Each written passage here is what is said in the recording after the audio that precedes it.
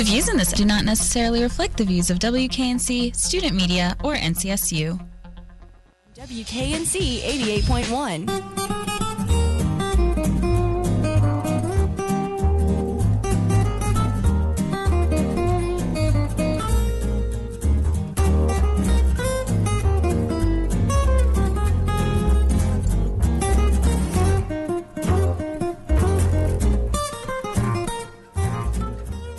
Good evening, Raleigh, and welcome to this week's Eye on the Triangle. It's Tuesday, October 20th, and on behalf of the EOT team here at WKNC, I'd like to thank you for tuning in. I'm Ian Grice. And I'm Mirtha Donistorg. This week, Fionn Tran revives our old Poetry Corner segment with prison poetry from George T. Wilkinson in Central Prison. She reads two poems that he sent to us, Birth of a Revolution and Senseless. An NC State professor is helping lead the maiden voyage of a semester program to the Kakalaki Coast. Environmental scientist Professor D. Winner will bring a group of students to a semester at CMAST, the Center for Marine Sciences and Technology, on Bogue Sound in Morehead City. It's a hands-on program offered to all majors and is now taking applications for the next semester. Saba Khan tells us more.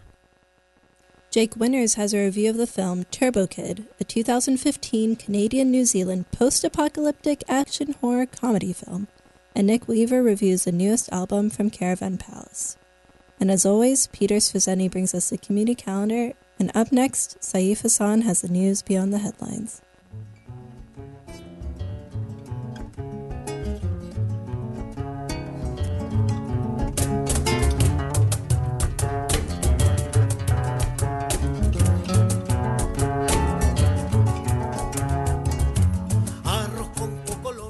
I'm Saif Hassan, and this is your news beyond the headlines. A Chinese tourist has died in Hong Kong a day after being beaten up during a so-called forced shopping tour. Operators of such discounted tours try to recoup costs by pressuring tourists to buy goods at selected stores.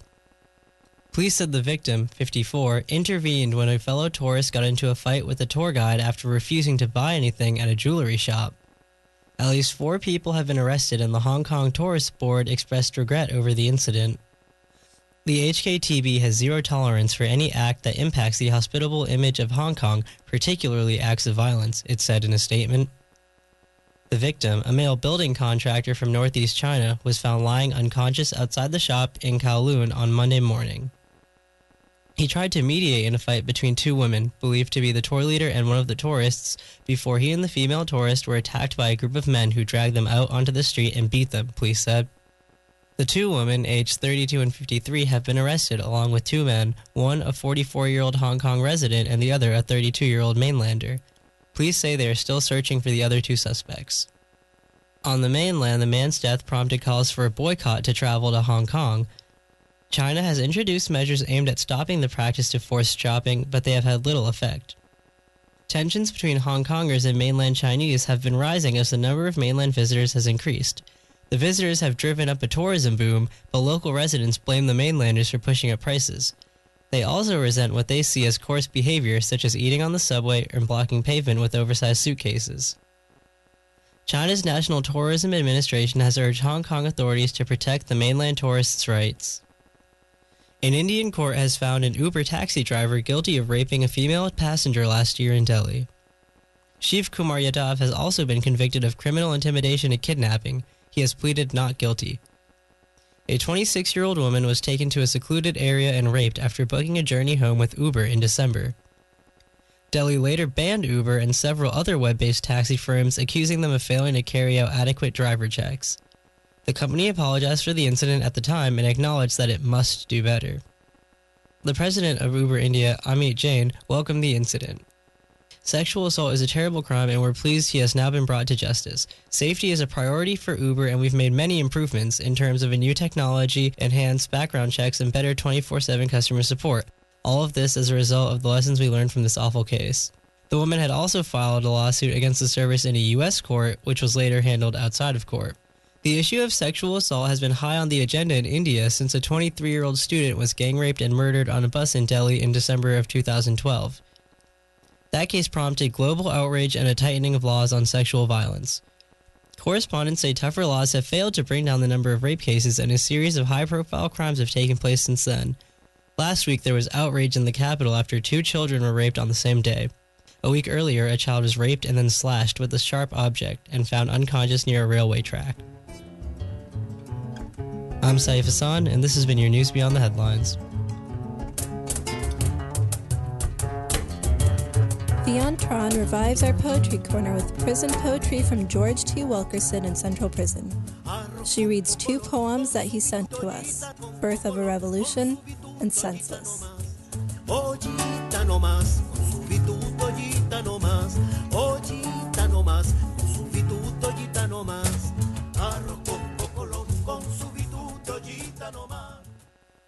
The Birth of a Revolution by George T. Wilkerson. Without question, we stand at attention, right hands pressing our chests, as if to keep our hearts in check. Our sincere faces, too serious for 5th graders, are focused on the eastern corner where stars and stripes rise proudly from the floor, a golden eagle as its finial. I pledge allegiance. Our voices began in union, our words and hearts keeping step to the cadence we'd been trained in every day, 180 days a year since kindergarten. To the flag of the United States of America. This emblem of fairness and freedom. How many times had I tiptoed half scared into that corner to secretly rub those themes between my fingers, to feel the silky texture of the American dream. I remember the last semester of last year. I received my first ever C because I couldn't afford the cardboard on which to display my collection of essays and reports, since our welfare was spread too thin. I told the teacher this, my dad told the teacher this. It wouldn't be fair, the teacher said, to make exception. And to the republic for which it stands. My straight A's made a U-turn as that sickle-shaped C killed my only hope of escape, of ever being anyone or anything other than a prisoner. It symbolized the death of a dream, its curve like the screeching of a sharp turn taking place inside. One nation, under God, indivisible. Add to that, the night before, how my terror caused me to burst through my own front door after nearly being murdered by my father. Over nothing. His schizophrenia had beaten us 180 times a year, every year since kindergarten. This culmination gave me the courage to do like my teachers had always said. I called for help. I called the police from my neighbor's phone, and they came to rescue me. They confronted him with my testimony, meeting his reckless gaze head-on as he responded, "Yeah, I did it." With a comforting hand on my back, the officer on my right looked from him to me and back again, then gently but firmly pushed me forward, saying, "Well, you must have done something to deserve it." And back into the lion's den I went, past my father's predatory grin, with liberty and justice for all. Senseless by George T. Wilkerson. I've been intimate with prejudice since the instant of my conception. I've seen it wince my mother's cheeks with the memory of other Koreans bludgeoning her unborn children with death threats because my dad was white American. I've heard the slap of slurs sticking to colored skin. I was rubber, they were glue. I've smelled the burning hair odor of discomfort as I waltzed into the room for a job interview. I had sounded white on the telephone. I've touched its twisted face, felt its teeth scrape the skin from my calloused fists. I've spat globs of nasty off-color curses and tasted the bitterness left lingering on my split lips. Oh yes, I've been intimate with prejudice. We've fought and kissed, held hands and threw fists, pat and stabbed each other's backs. But finally, I've had enough of it. An NC State professor is helping lead the maiden voyage of a semester program to the Kakalaki Coast. Environmental Sciences professor Dr. Winner will bring a group of students to a semester at CMAST, the Center for Marine Sciences and Technology, on Bogue Sound in Morehead City. It's a hands-on program offered to all majors and is now taking applications for the next semester. Saba Khan tells us more. So 20 to 25 NC State undergrads will be chosen to spend next semester, spring 2016, at NC State's Center of Marine Sciences and Technology, located on the shoreline of Bogue Sound of Morehead City, North Carolina. It's called a semester at CMAST. And tonight we have Dr. Winter with us to tell us a little bit more about this program. Hi, Saba. First, I want to thank you for taking the time and interest to allow me to talk a little about the semester at CMAST. The semester at CMAST is, for the first time, an opportunity for undergraduate students to live and study for a whole semester at the Coastal Marine facility for the university located in Morehead City, the Center for Marine Sciences and Technology, otherwise known as CMAST. My name is Dr. Winter. I'm the director of the Environmental Sciences Academic Program here at NC State.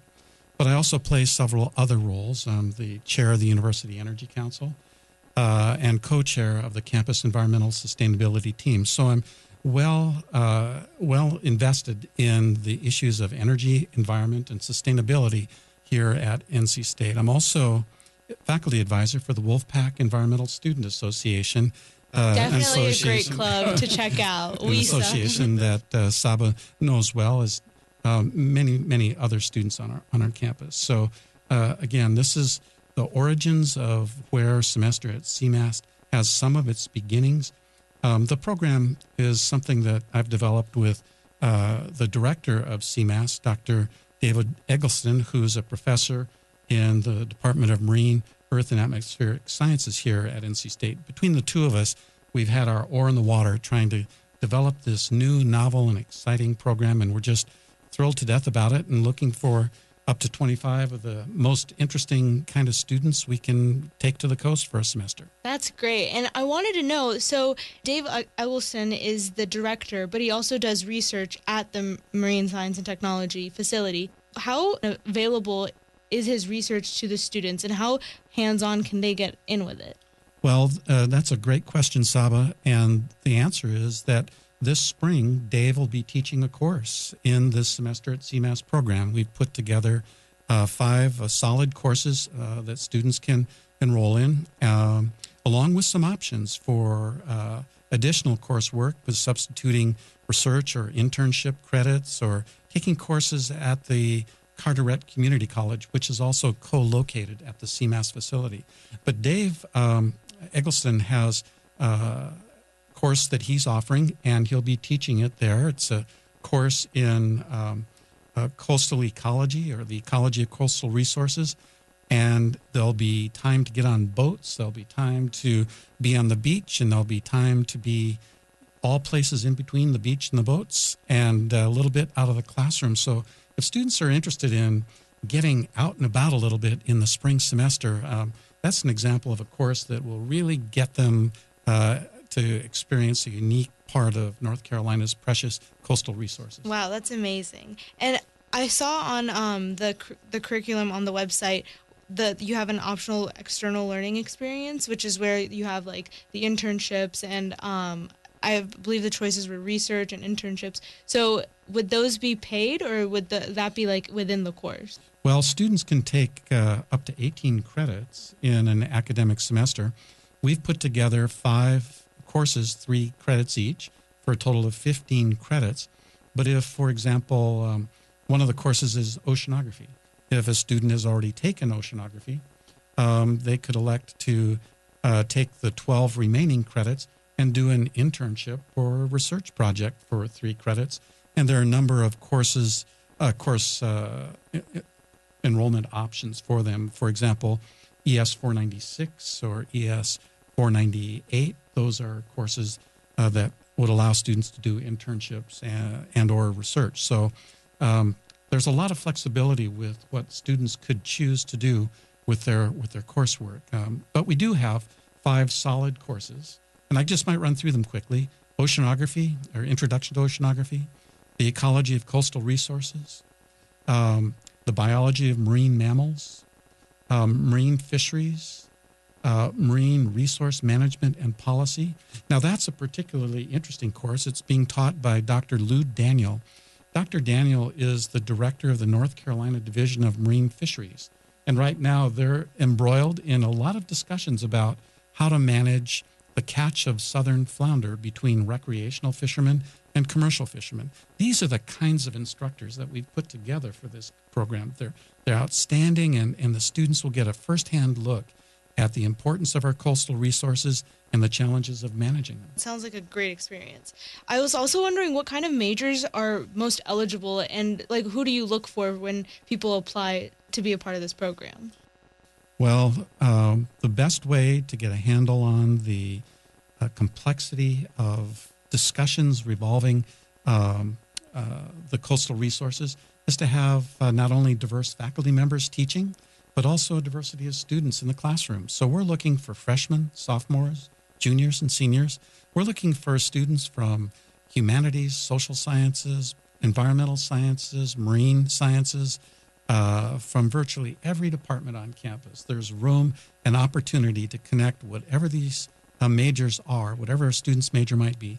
There's a way to connect it to this important issue of North Carolina's coastal resource. That's awesome. I was wondering, when you get your certificate, would it be like getting a minor, or would it be kind of a concentration with your major?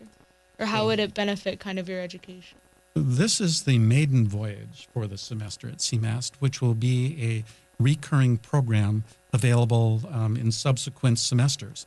And we're in the process now of using these courses, this package of 5 courses, as a focal area for environmental science students. But it also provides the exact structure we'd like for creating a minor on the campus, for a minor in marine sciences, for example, or a certificate in marine sciences. So we're at the point of those discussions, but the program is still too new to really have that available for students quite yet. A formal recognition of having completed the program will be in the future, but it's not quite yet available. So when you do complete this program, what kind of real-world jobs do you think this would prepare you for? How would you be able to network with other kind of professionals in that same area? Oh, there's so many important reasons why the coastal resources in North Carolina are increasing in importance, and the challenges of dealing with the issues on the coast are increasingly complex. So we have already talked about the issue of managing fisheries.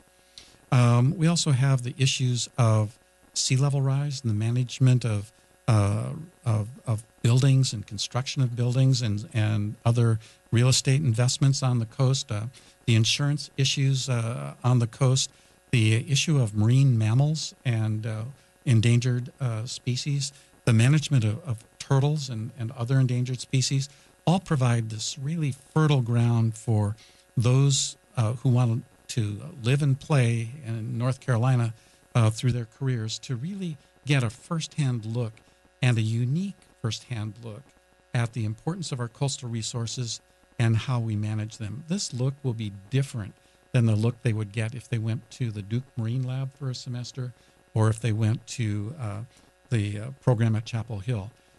This will be an NC State program reflecting our culture and our interests in engineering, agriculture, forestry, fisheries management, all kinds of policy issues connected to social sciences and the sociology and the economics and the economic development of the eastern part of our state, all tightly coupled to understanding coastal resources. Just going back to just the school life, when someone gets brought into the program, how would the kind of culture of the school life be next semester? Will there be maybe activities, or would it be like a study abroad?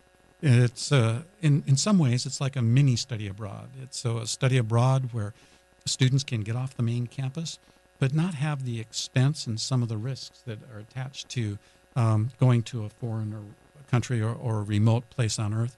It's a way to experience a different part of North Carolina than we find here in the Piedmont. And in that sense, the tuition is the same. They're taking NC State courses, so there's no difference in the tuition. The room and board is going to be available at the Duke Marine Lab, and they're slightly more expensive than similar room and board would be at our main campus, but not a lot. And you might expect that it would cost a little more to stay at the coast than it does to stay in Raleigh, and that may prove to be the case. We're still negotiating with what the actual rate will be, but it'll be close to the rate here on campus. So the culture of what we're going to be doing is to bring NC State costs to the coast. We're going to be giving students credit for NC State courses, many of which will contribute to their major, I believe. Many majors are relevant to these courses. And doing it in a way where students don't spend so much time in the classroom. They get outside. They talk with real people doing real things on the coast and personalize the way by which they learn about the semester at CMAS. That sounds like a really just super valuable experience. Well, I just can't tell you how excited I am. I hope maybe some of my enthusiasm carries over. But I would like to get students to apply. And the way they can apply is very, very simple. You can go to the CMAST website, which is CMAST, spelled CMAST.ncsu.edu, or they can go to the Environmental Sciences website, which is envi.dasa.ncsu.edu. And at our websites, you can find more information, an FAQ list for semester at CMAST. You can also find an application. Applications will be available, and we're taking applications until we get the 25 that we need, that we want, that we hope for, and that we think are going to be the luckiest students at NC State next semester. And the application is very simple to fill out. Just fill it out. If students have any questions at all, just contact me, or Dr. Eggleston will be happy to talk with you and try to answer any questions you might have. Yeah, Contact me anytime. Yeah, don't hesitate, because Dr. Winter does know a lot about this program, and he would love to explain just anything you guys would want to know. And yeah, it's semester at CMAST in Morehead City, North Carolina. So they're taking applications. The deadline is October 30th. Well, we're going to take applications till we get the right 25. Just get them in as soon as possible. Once we're full, we're full. And if you want more information, like you said, cmas.ncsu.edu. And thank you so much, Dr. Winter, for coming to talk. Well, it's my pleasure, Saba. Thank you for the invitation to do the interview. Thanks.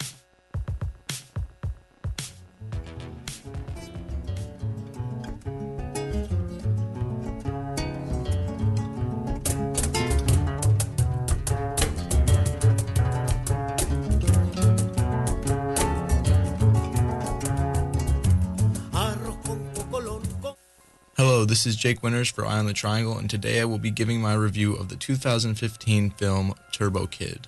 This film premiered at Sundance this year and was put on limited release on August 28th. The year is 1997, the setting a post-apocalyptic wasteland. After a brief introduction to the world, we see a boy scavenging, the brutality of the film coming through early as we are shown heads impaled on poles close to where the boy searches through rubble. Music plays as the boy exits the scene on his bike. The soundtrack to the film is perfect the second you hear the first song. It sets the mood for the various fights and conversations had by the boy and generally enhances the emotion of the story in a way that only music can. Written by the Canadian music duo Les Métos, the unique neo-80s sound plays off the story's background in a fitting way. The music was arguably the most enjoyable part of the film. What you're listening to right now is the song No Tomorrow by Les Métos, which is one of the many great songs played in the film.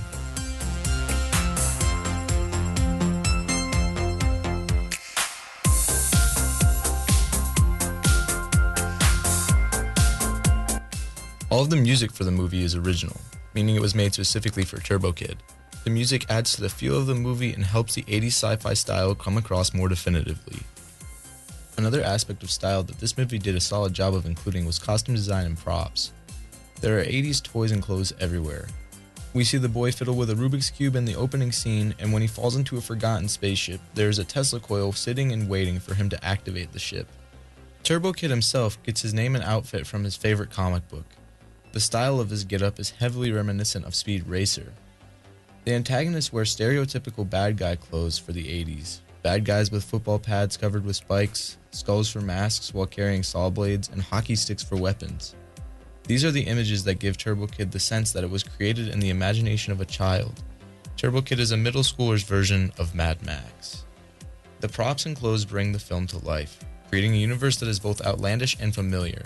The artistic direction of the film is fantastic. With all there is good to say about this film, the thing that keeps this film from going to enjoyable to enthralling is the cliche acting. It feels forced, breaking the illusion all movies try to create. You can tell the actors are pretending. And while the job of an actor is to pretend, the audience is not supposed to realize that in the middle of a film. And while I present this in a negative manner, there is something about this style of acting that fits. If you ever wrote a comic book when you were younger, you would have been writing in dumb catchphrases for the hero too. So if this movie really was trying to capture the mindset of a child, they did so even by sacrificing good acting. The movie dances on a very thin wire, and I feel they came close and just fell short. It wasn't sarcastic enough in places where it is obvious the lines are intentionally ridiculous, leaving behind a feeling of awkward cheesiness. I will admit that this idea is extremely hard to pull off. Making something extremely cheesy but then presenting it in a serious yet sarcastic manner is a tough job for an actor. The terrible part about the acting being off in this case is that everything else was on. The setting for the film, the props and costumes, and the music couldn't have been better. Even the straightforward plot fits exactly what this movie was aiming to get across. The plot, while being simple, fits the style of an 80s sci-fi action movie. The hero is presented, we see a distinct bad guy, the hero gets beat up by this bad guy, the hero returns and defeats the bad guy, and the end. You can see every plot turn from a mile away. There is some interesting backstory thrown in, but still it is only a thin veil to a basic story arc. The reason the predictable story is forgivable, even though every movie is essentially a story and this isn't a particularly unique or interesting story, is that the point of this film can be seen as something more than just the story. It was trying to emphasize this style, bringing back a fading style that has long since left popular culture. Turbo Kid, as it is based heavily on the memories of those old enough to remember the 80s, is hard for someone actually born in 1997 to have as deep of a connection to. I can see how it would be extremely enjoyable for someone to look back into some of their memories presented in such a bizarre light. The film is a nostalgic throwback to childhood for those who grew up in the 80s. The film is enjoyable, yet annoying. I wanted to like the film so much based on the appearance of it, but it just couldn't seal the deal for me. The obvious archetypes and forced comedy threw off the strong use of costumes, props, and music. You can rent Turbo Kid on Amazon Prime and iTunes, and I hope that you do. Thank you for tuning into this week's movie review. Feel free to send any suggestions or comments to the email address publicaffairs@wknc.org. I am always glad to hear feedback and opinions. This is Jake Winters for Eye on the Triangle. Have a good night.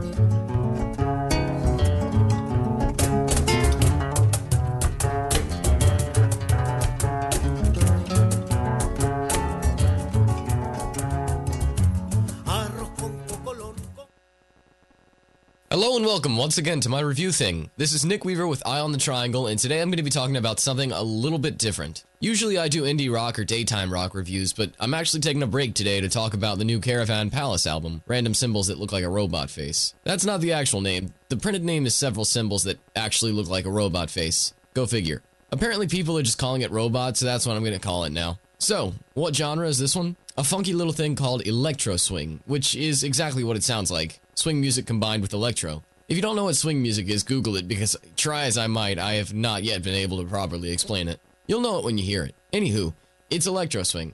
Now, I've been a fan of Caravan Palace for a while. Not sure how I found them, but I know that once I did, I was hooked pretty much immediately. Electro swing as a genre has been around for a while, but as far as I'm concerned, it wasn't legit until these guys came in. Caravan Palace is, in my opinion, the most original and unique electro swing band out there. I've listened to the others, Parav Stellar, Analogic, and a good few others. The only one so far that holds a candle to Caravan Palace is Wax Taylor, and I'm not even definite that he fits the genre. What sets these guys apart? Well, for one, all of their music is 90% original. There's very little, if any, sampling. They have the female vocalist sing all of the old-timey parts and some guy come in and do the bits, and it's incredibly charming and well done.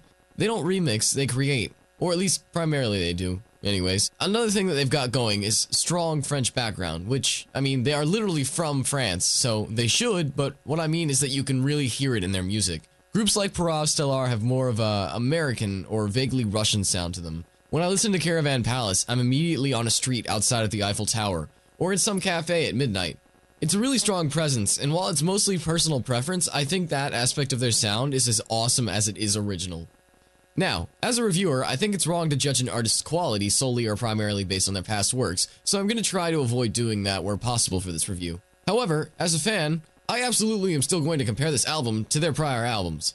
Plus, I've done it before, so there you have it.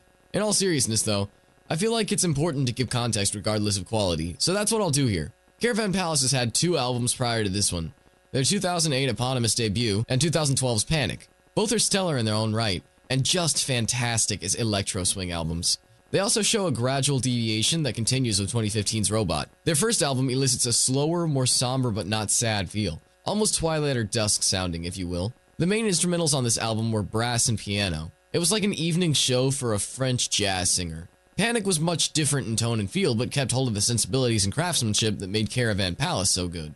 In my opinion, it was a great refinement, but I have no real way to back that up, so take my word for it or don't. Panic featured a strong focus on nylon string flamenco-styled guitar. It was much more upbeat and had a warmer sound than the first album. This album sounded like a funky day show by a robot swing band in a Mickey Mouse cartoon, and I loved it immensely, partly because of the nostalgic connotation, and partly because every song was gold. Which brings us to Robot, which is yet another major departure in sound. Thankfully, I can say that what made the first 2 albums great is still there. Fantastic craftsmanship, unique French influence, strong instrumentals, great songwriting, the works. Now, the thing that might throw some Caravan fans off with this album is that the focus on electro as opposed to swing is flipped. Before, it was mostly swing with a hint of electro. Now it's about equal with a slight lean towards electro.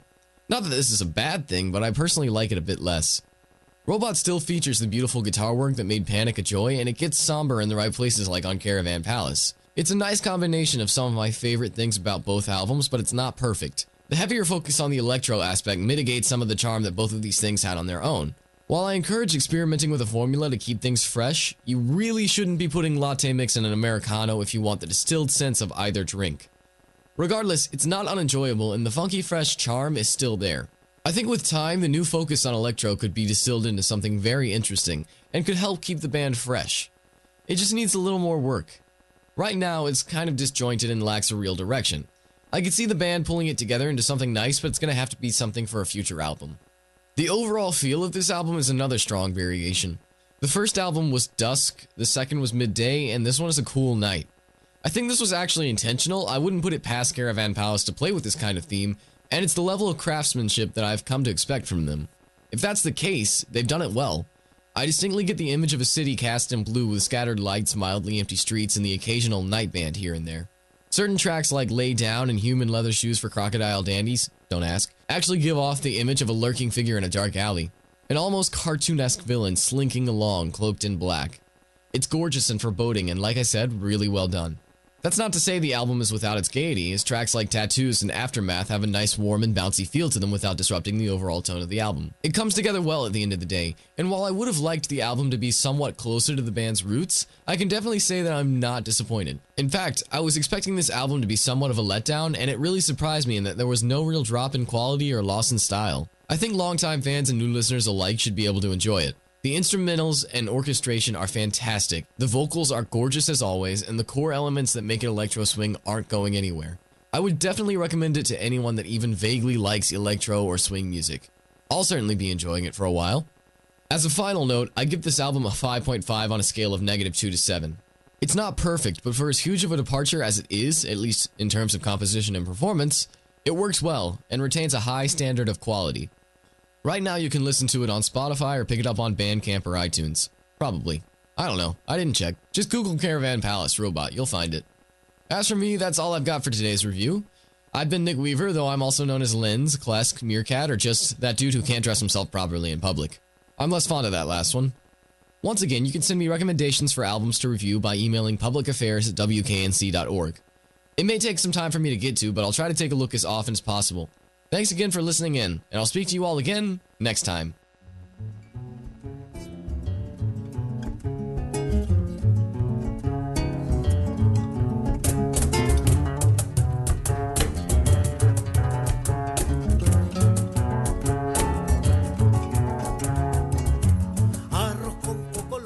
Good evening to you listeners out there. I'm Peter Swazeni bringing you the community calendar, an Eye on the Triangle segment informing you of cool and exciting events happening on campus or around the Raleigh-Durham area. So this week's lineup consists of a bunch of events centered on cats, internet memes, and mystery writing. So if you like any of those topics, you should listen closely. This Wednesday evening, Hunt Library will be hosting Margaret Marone with special guest Charlene Harris. These mystery writers will serve up a between friends conversation at the Hunt Library in this special event.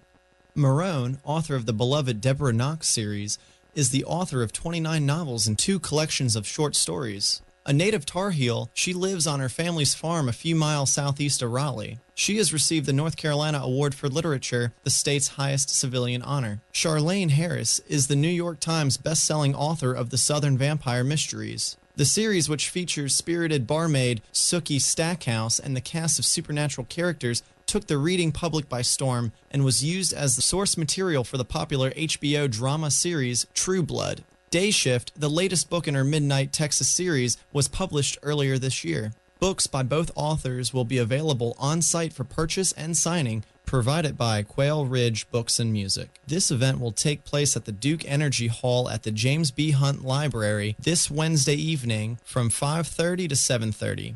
Hunt Library will be hosting another Coffee and Viz series this Friday at 9:30 in the morning and is titled Drawing on the Unexpected: How Biological Illustration is Greater Than the Sum of Its Parts. This event will be led by Dr. Jennifer Landon. Dr. Landon, assistant professor in the Department of Biological Sciences at NC State, is a biologist, illustrator, and science educator. She will discuss the biological illustration as a form of visualization and the challenges in teaching students to observe, investigate, create, and share.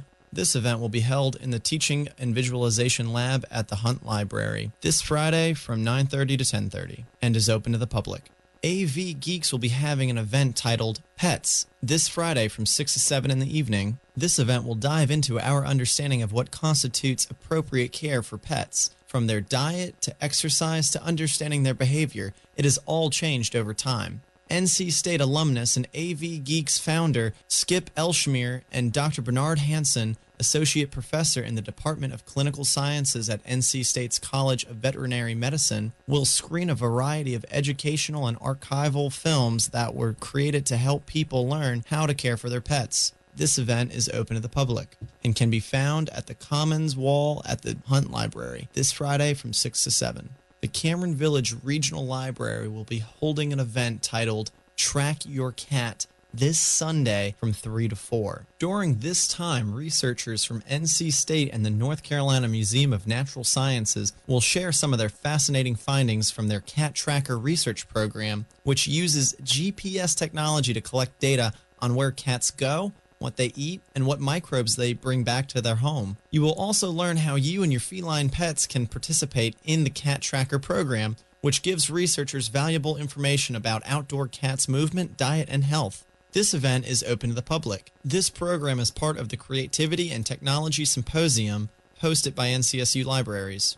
And for tonight's finale, I bring you an event titled Image Macros, Memes, and Viral Content with Tumblr's Amanda Brennan. This event will be next Monday from 3 to 4 at the D.H. Hill Library. So this event will ask the question, what can memes and other viral phenomena tell us about our current events, cultural trends, and the internet as a historical storytelling platform? Amanda Brennan of Tumblr's content and community team will discuss how beloved and instantly recognizable memes like lolcats relate to our online interactions and what they say about us as a society. Brennan is the former librarian in residence for Know Your Meme, organizing and cataloging the memes in their collection. So again, this event will be next Monday, October 26th from 3 to 4 at the Cameron Village Regional Library. This event is open to the public and is a part of the NCSU Library's Creativity and Technology Symposium. So this is the last event on this week's lineup. So I hope you enjoyed these events centered on internet memes, cats, and mystery writing. And if you know of any more, you can send them to publicaffairs@wknc.org. And with that concludes the community calendar. I'm Peter Swazeni, wishing you a great week ahead. Busy week in the Triangle. Mirtha, are you going to any of those events? I actually took biological illustrations, Dr. Landon, and it was definitely one of the best classes I've taken in my 3.5 years. It was really eye-opening, but Ian, are you going to go learn about lolcats? No. But I'd like to thank Saif Hassan, Jake Winters, Nick Weaver, Fionn Tran, George T. Wilkerson, Saba Khan, and Peter Svizzini for contributing. As always, if you've heard anything you've liked, you've hated, or anything that made you think, let us know and tweet us at WKNC_EOT, where you can also catch up on more local news. And be sure to check out our blog at blog.wknc.org, where you can also download our podcast. After Hours with L-Dub and Snooze is up next at 8, and you can catch another episode of Eye on the Triangle next week right here on WKNC. For Eye on the Triangle, I'm Ian Grice. And I'm Mirtha Donistorg.